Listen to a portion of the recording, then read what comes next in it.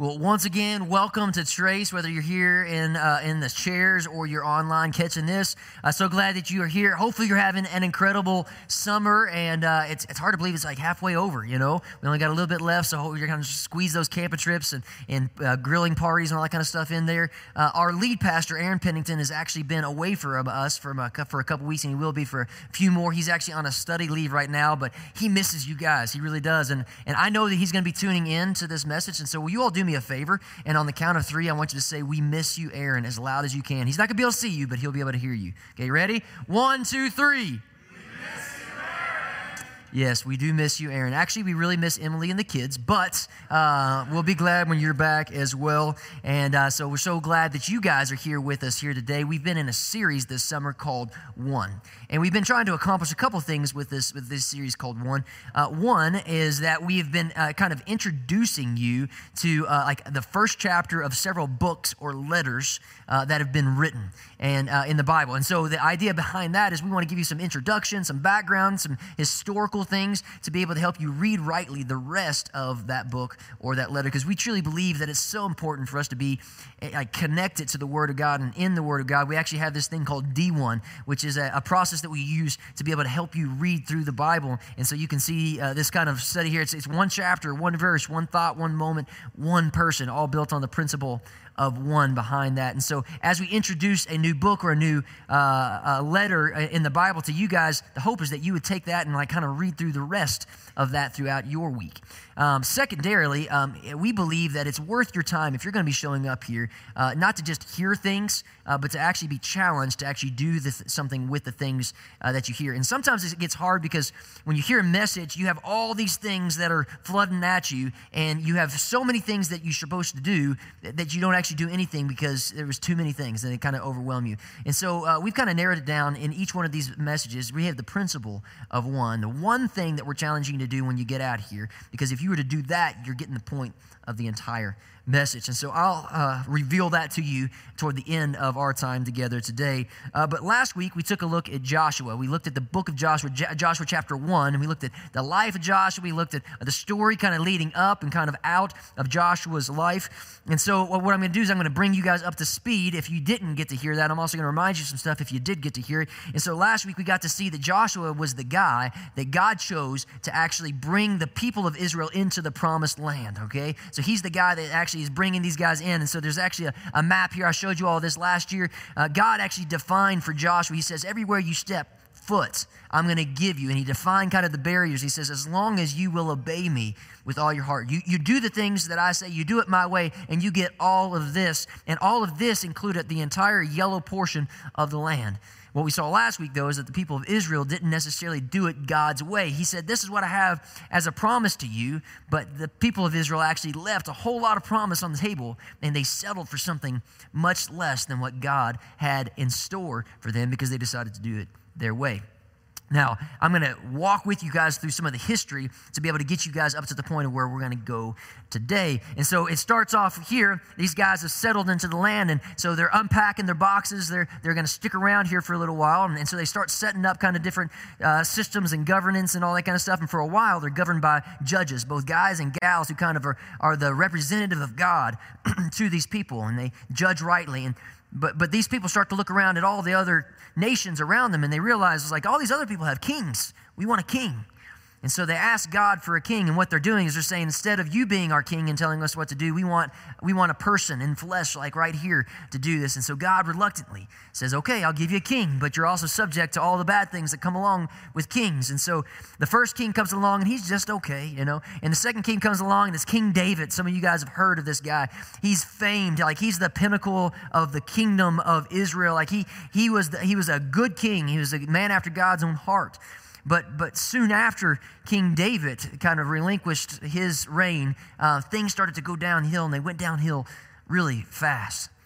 You see, people started to do things that they thought were right in their own eyes, and they started to exchange the truth of God for a lie. And so David's son Solomon sits on the throne for a period of time. There was peace, but as soon as Solomon dies, the kingdom is ripped into two.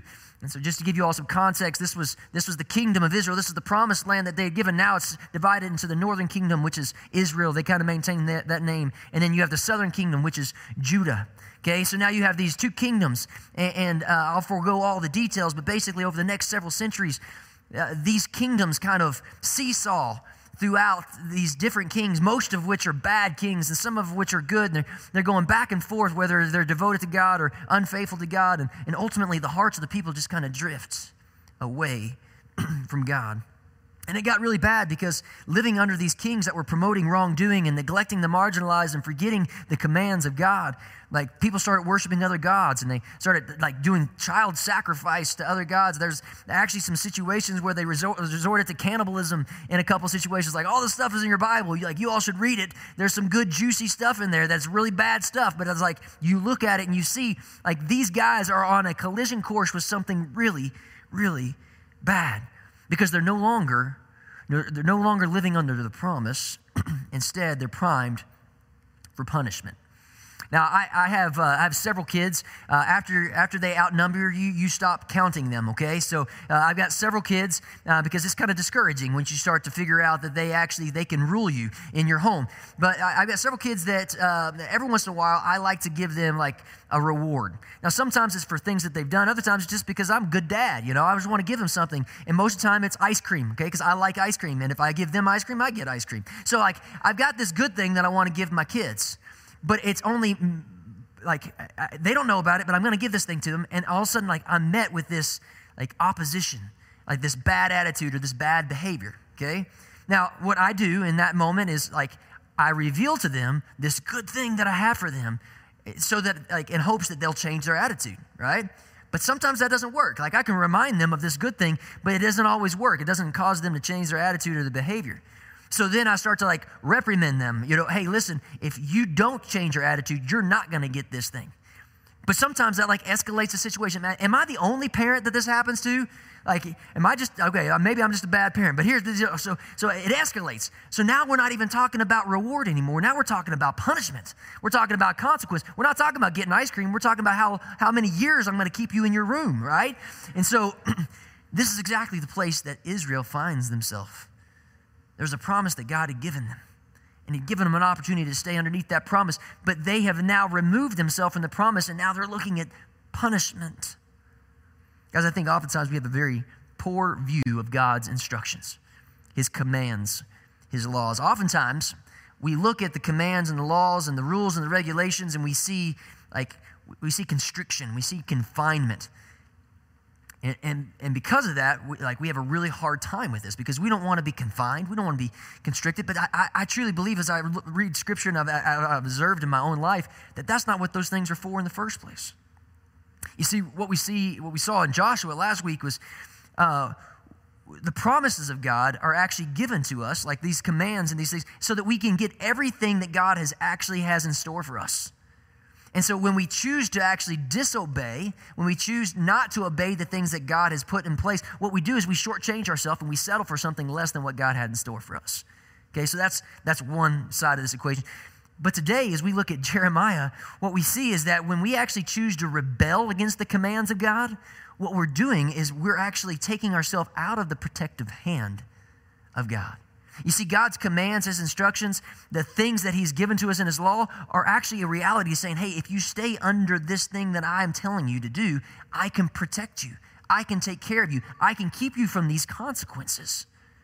But if you step outside of it, if you rebel against it, like you're subject to difficulty and consequence and invasion.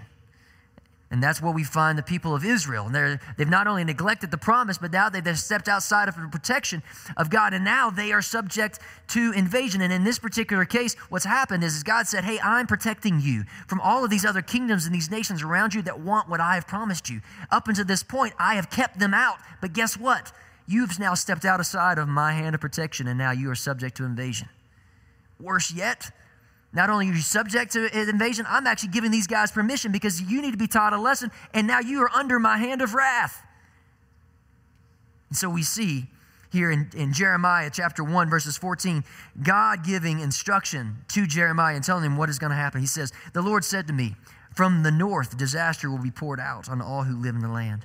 And I am about to summon all the peoples of the northern kingdoms, declares the Lord. Their kings will come up and set up their thrones in the entrance of the gates of Jerusalem. They will come against all her surrounding walls and against all the towns of Judah. I will pronounce my judgments on my people because of their wickedness in forsaking me, and burning incense to other gods and worshiping what their hands have made. So they've pulled themselves out of the protection of God and now are subject to the wrath of God. And what happens is this is called the exile, all right? And so God's hand is now removed from them. And so you have the Assyrians from the north, and they come in and they capture the northern kingdom, Israel, and they decimate that particular area and take them back to live in their area. They take them out of their promised land and take them into their own lands. And then we see the kingdom of Babylon, all right? These Babylonians, they actually conquer the Assyrians, and then they come back down, and then they conquer Judah, the southern kingdom, and they do the same thing. They burn the temple, they kill a bunch of people, and all the people that are remaining actually go to live in their lands. They're taken out of the promise of God and subject to exile. That is what happens. Now, I just gave you kind of a preview of what does happen, all right? Up until this point, God is only giving prophecy of what is to come, and he needs somebody to communicate this message to other people. In other words, he needs to commission a prophet, and a prophet is simply a voice piece of God, somebody who speaks on God's behalf. And so he needs somebody to do this. And so you can imagine all the people lining up for this particular assignment, to tell all the people that they love and that they care about, their cousins, their nephews, their nieces, their family, that God is coming to punish them, right? All the people that are raising their hands saying, hey, I'll take that assignment. Nobody's doing that. Nobody wants this assignment because nobody wants to be the bearer of bad news. Now, just for a moment, I want you to put yourself kind of in like the position of this person who's going to be the bearer of bad news. Have you ever had to be the bearer of bad news? Have you ever had to be the person who has to communicate the tough stuff to people? Maybe it's been recent for you. Maybe it's something that you actually need to do. Like today you're going to have a conversation with somebody, but maybe you had to let somebody know about a death in the family or an illness that has come up. Maybe you had to lay off somebody at work or give them a bad review. Maybe you had to confront somebody about a sin or a struggle. Maybe you had to report abuse to the authorities. Maybe you had to let your friend know that their spouse has been cheating on them. Maybe you had to discipline your child for breaking curfew. Maybe you had to break up with that boyfriend or that girlfriend. You're the one that had to communicate that. Or maybe, just maybe, this is hard stuff.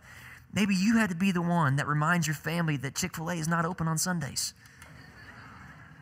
Man, it's tough. It's no fun being the person who has to share the tough stuff, right? They actually, as I was researching this, they actually have like required trainings and seminars and classes for certain professions to be able to give bad news in a good way, which reminds me of a clip from Robin Hood Men in Tights that I don't have time to share with you or show you, but you should look it up, giving bad news in a good way. It's hilarious, all right? You'll just have to take my word for that. But here's the deal. I've actually had to be that person lately more often than I would like to be. And when I say more often than I would like to be, I don't ever like being the bearer of bad news. Like, it's not fun. I hate it. And I oftentimes hesitate to do it because I know that bad news oftentimes causes hurt in other people's lives. It causes sadness. It causes them to spin out.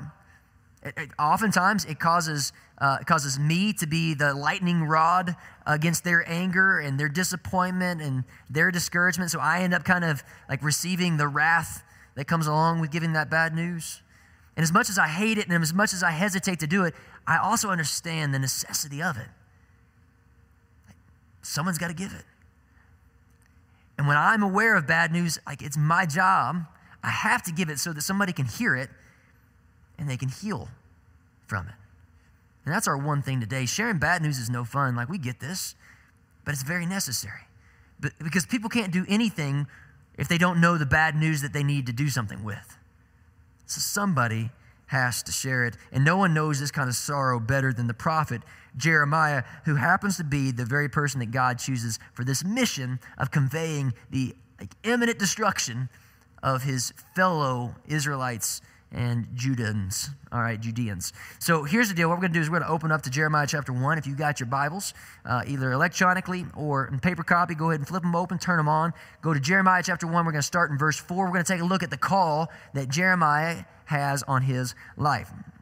So chapter 1, verse 4 says this, "The word of the Lord came to me, saying, before I formed you in the womb," this is God speaking to Jeremiah, "I knew you.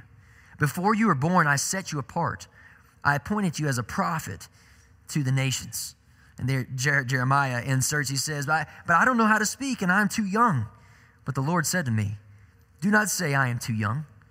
You must go to everyone I send you to and say whatever I command you. Do not be afraid of them, for I am with you, and I will rescue you, declares the Lord." Now, a few things that you need to know about Jeremiah that I think would be helpful. First of all, it's estimated Jeremiah was only between the ages of 17 and 20 years old, all right? Like, he's still playing video games, living in his parents' basement, all right? Like, this is a guy who's not had a whole lot of experience. He's not been doing a whole lot of profiting at this point in time. Like, this is his first prophet gig. He's never spoken on behalf of God before. And so you can imagine somebody of this particular age without any kind of experience, he's got a lot of insecurities, right? He doesn't think that he's qualified for doing this. As a matter of fact, he doesn't think that he can even speak on somebody else's behalf. He's not very good at this. And even if he did, who's going to listen to some 17-year-old punk, right? But this is the commission that God has given Jeremiah. And Jeremiah doesn't even know yet what God is going to ask of him. He doesn't know the extent of this. But I want you to see what God does with Jeremiah at this moment. Before he even lets him know the difficult things that he's going to have to do, God reassures him.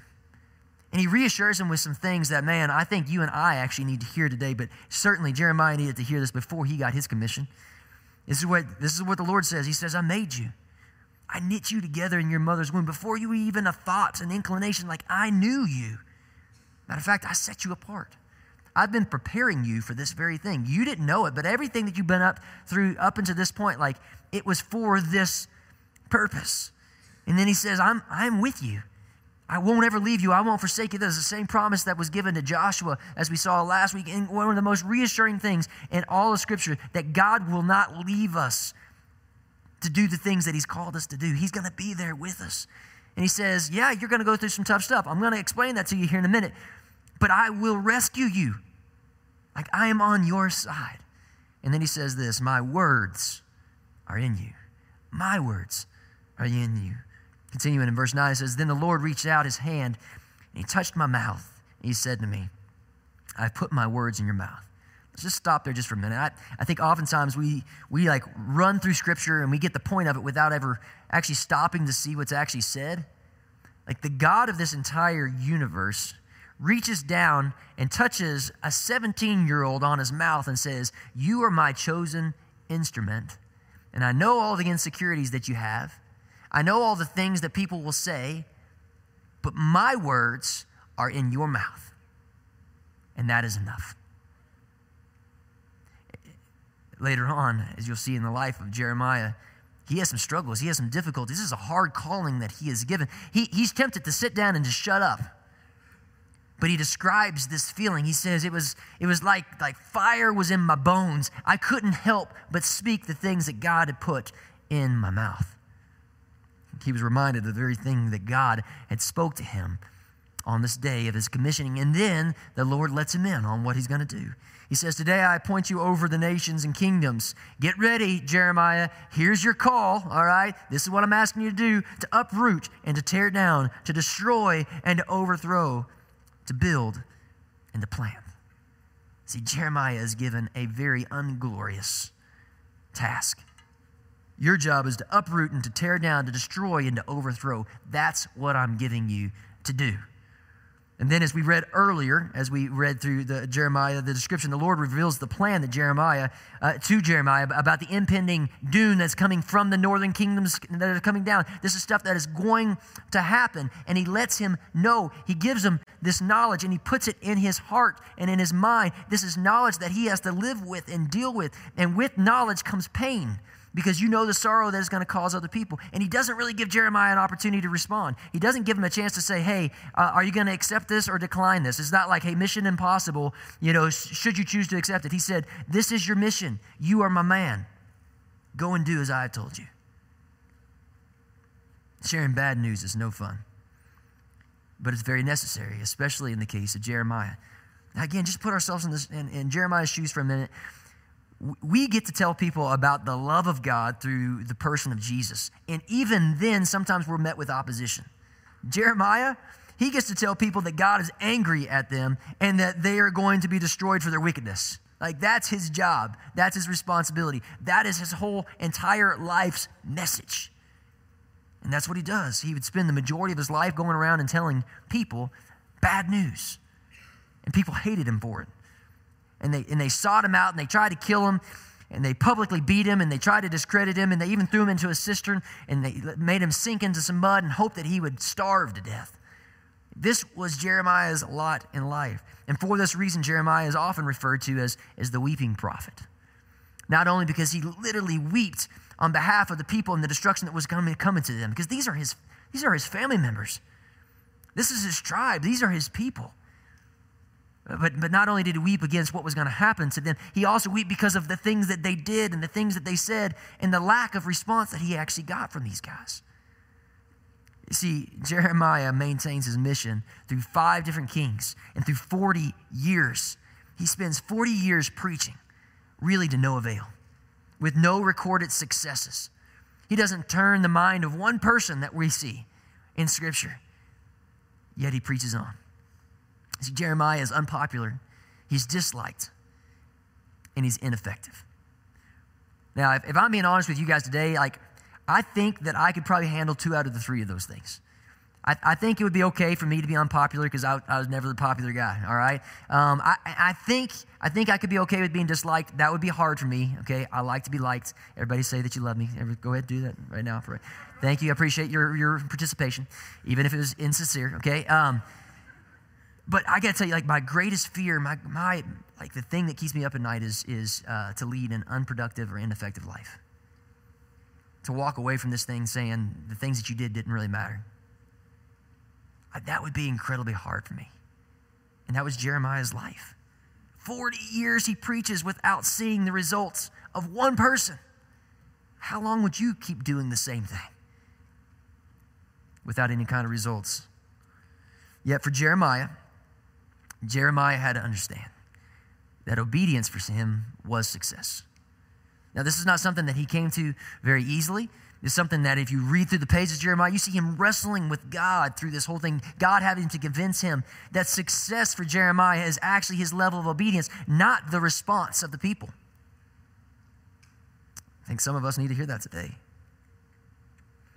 You know, all but 4 chapters in the book of Jeremiah are actually reserved for the imminent judgment that was to come, the uprooting and the tearing down and the destroying and the overcoming. That's the majority of his message. There's judgment here and judgment there. But right here in the middle of all these things, like chapters 30 through 33, there's this little glimpse of hope that Jeremiah holds on to. A little bit of the build and the plant that God promised him that he would get to do. He gets a glimmer of hope in these chapters. And the greatest glimmer of hope actually happens in chapter 33. I'm going to read this to you, okay? Some of you guys that are not steeped in knowledge and understanding of the Bible, this is probably not going to mean a whole lot to you. I'm going to explain it to you, so hopefully you can catch it, okay? But just listen to these words in chapter 33, verses 15 through 18. It says, this is God, again, speaking to Jeremiah, this glimmer of hope. He says, in those days, in other words, in the days that I'm going to call you back, in the days that I'm going to restore you, in the days that I'm going to reinstate this people that I have chosen, at that time I will make a righteous branch sprout from David's line. He will do what is just and right in the land. In those days, Judah will be saved and Jerusalem will live in safety. This is the name by which it will be called, the Lord our righteous Savior. For this is what the Lord says. David, King David, when we talked about him, will never fail to have a man sit on the throne of Israel, nor will a Levitical priest ever fail to have a man to stand before me continually to offer burnt offerings, to burn grain offerings, and to present sacrifices. Now again, this might not make a whole lot of sense to you, okay? But this is what God is doing. He's saying, there is a time, after all of this judgment, that I am still going to be faithful to my promise. You've broken the covenant with me. I get that. But guess what? My covenant, my promise still remains, and I'm still going to bring you back after you're disciplined. And what he does for Jeremiah is he allows Jeremiah to get a glimpse of Jesus. Now, Jeremiah doesn't know Jesus by his name, but he's able to give him a prophecy of the coming Messiah, the one who would come to save his people, the one who would come. And this is who he's talking about. He's talking about Jesus. Jesus is the very guy that is from the line of David, who's the king that will sit on the throne and never be dethroned. Jesus is also the great high priest who stands before God and intercedes on our behalf. You see, Jeremiah got a glimpse of Jesus, and that was the hope that he needed. You see, I think Jeremiah was able to cope with the bad news that he had to communicate over and over and over and over again because he had gotten a glimpse of the good news, and he was able to point people to that. You know, one of the things that I've found in my time in ministry is that in our Western culture, specifically in America, we have a particularly hard time with the gospel, in large part because I don't think that we completely understand the bad news. See, the gospel literally means good news, all right? But I think we have a hard time in our culture understanding the good news because we actually don't know the bad news. Now, this may sound incredibly heretical, all right? But just walk with me for just a moment, all right? The people who start with an entitled view of an eternity, in other words, people who'd say, I deserve heaven, I deserve a second chance, I deserve forgiveness, I deserve grace. They may not ever say that with their mouth, but somewhere deep inside they think that's the case. Okay, for a person like that, to start with Jesus is actually a disservice to them. That's where it's heretical, okay? Guys, I'm all about Jesus. We need to talk about Jesus. But for somebody who starts with an entitled view of eternity, you can't start with Jesus because they don't understand the bad news in order for them to understand the good news, which is Jesus. That would be something like, so I've got a friend of mine who has recently been diagnosed with cancer, a form of breast cancer. And it's invasive, and they got together with the doctors, and they got together with her husband, and they came to a conclusion that we're going to undergo this chemo treatment, okay? And not only that, we're also going to do this double mastectomy so that we're done with this problem, okay? We're going to get rid of this disease. And that's a very, very difficult thing. But imagine with me just for a moment, okay? Before they came to a conclusion of the diagnosis of cancer, that somebody came up to my friend and said, hey, did you know that you need chemo? You need chemo. Matter of fact, I'd probably just take both your breasts out because, you don't need them anyway. It'll be a good thing. You just need to do this. Now, that would be completely ludicrous to my friend, right? She'd be thinking, what are you talking about? I don't need chemo. I've seen what it does to people. I understand the cost. It causes your hair to fall out. That's not good. Why would I go to such extreme measures? Why would I go to such a cost? That doesn't make any sense to me. No, I'm not going to be willing to take the chemo treatment. Guys, I think that's what we do with Jesus. What we do is we go to people and we say, hey, did you know that you need Jesus? Did you know that Jesus died for your sins so you can go to heaven?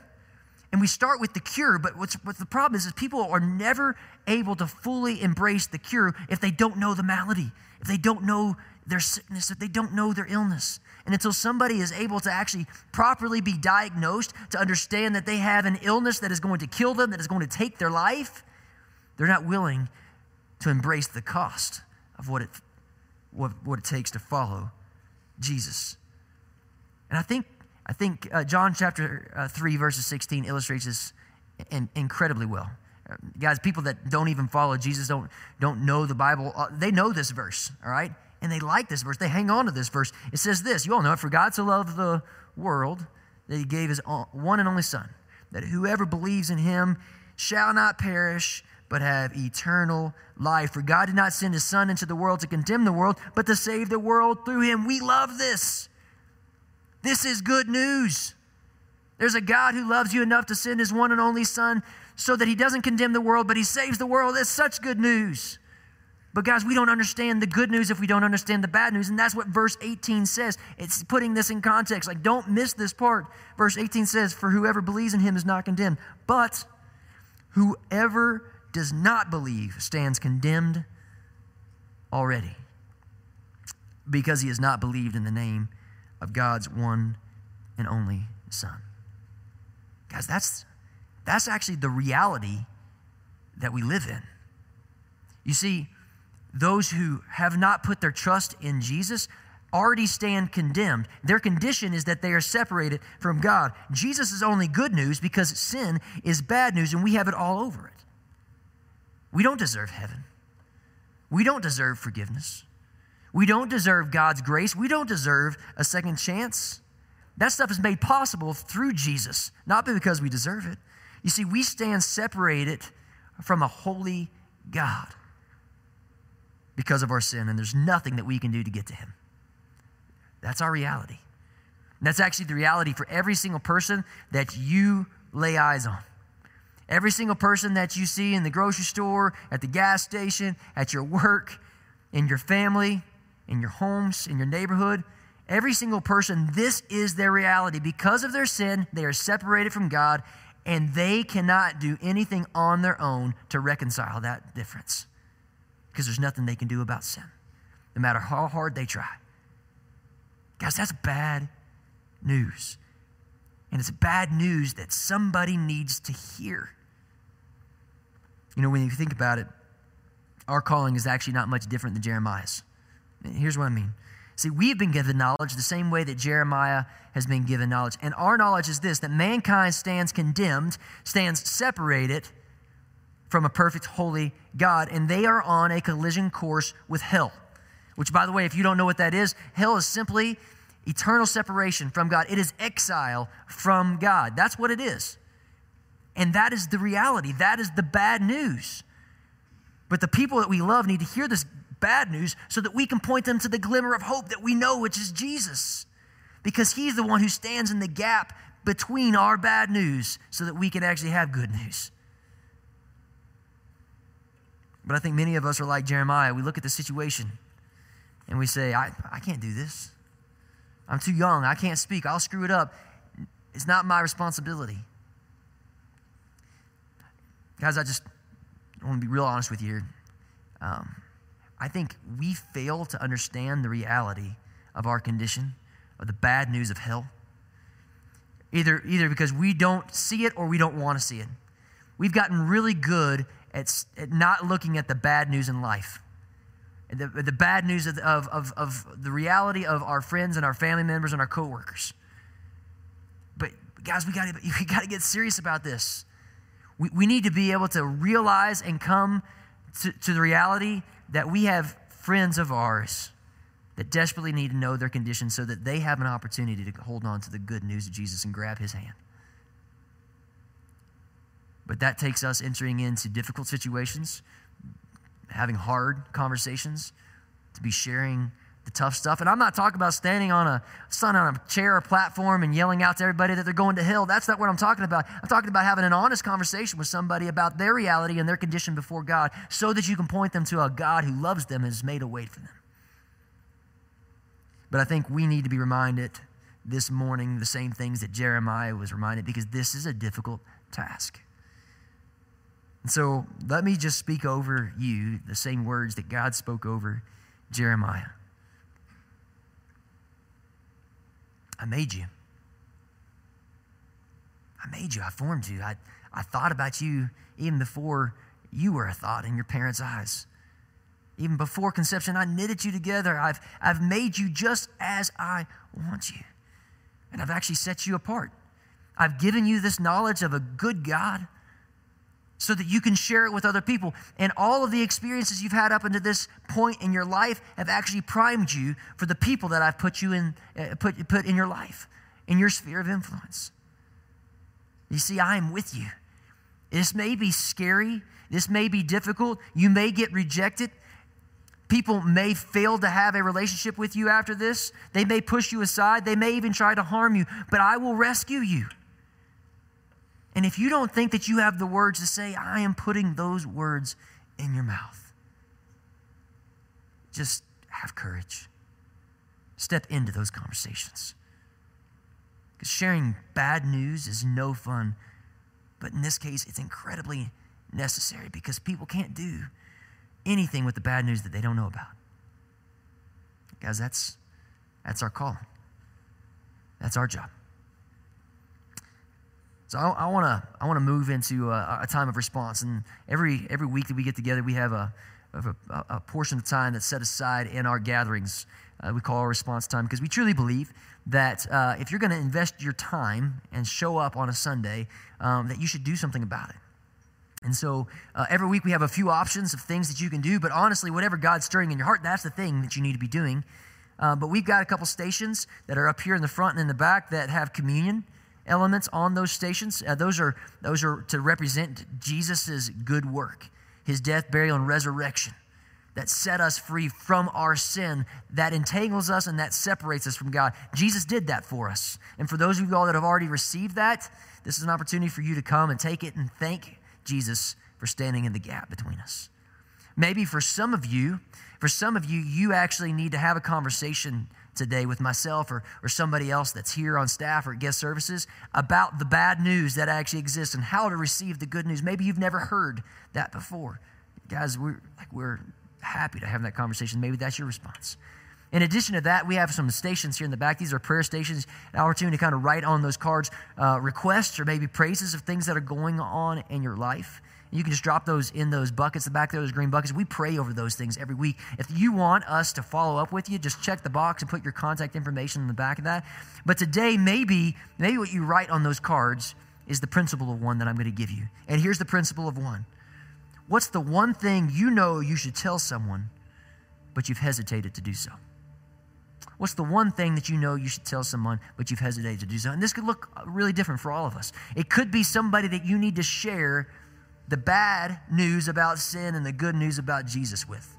It could be a gospel conversation, a salvation conversation. It could be a confession, a sin or a struggle that you've been dealing with, that you've been holding on to, that you just not let anybody know because it's bad news and you don't want anybody to know, but you're in the darkness and God is calling you to be in the light. Many of our students got to experience this at camp a couple weeks back, and they felt the healing that comes along with sharing that bad news. It's hard, it's difficult, but man, it's the right thing to do, and it's a good thing for us. Maybe there's somebody in your life that God has revealed a blind spot about. Maybe it's a kid or a spouse or a friend. You see something in them, and it's just not a good thing. And God has actually given you that insight, and He's asking you to take courage to be able to share it with grace, but also in truth, so that they can become all that God has called them to be. I don't know what it is that you need to share, but I think all of us have something that we have hesitated to tell someone else. What's that thing for you? And maybe that's the thing that you write on your prayer card as you drop it in today, and let us pray over that or follow up with you over that thing. Let's pray, and then you all can choose to respond how God is calling you to respond today. Lord, thank you for giving us the life of Jeremiah, giving us his example, allowing us to understand that our success is not defined by other people's responses. Instead, Lord, our success is defined by our obedience. And Father, where we have stepped out of obedience and we've come subject to the consequences of our life, Father, allow us to come back in alignment under your protective hand. Father, where we've short-sold ourselves and we've settled for less than what you have promised, I pray that you would allow us to take you up on all that you have promised us. Father, I pray that for each and every one of us, you would put a person, or you would put a thought or an idea or a word in our mind that relates to this thing that we've hesitated to share. And it's probably bad news. Lord, give us the courage to be able to share that bad news so that others might be able to do something about it. It's in Jesus' name we pray. Amen.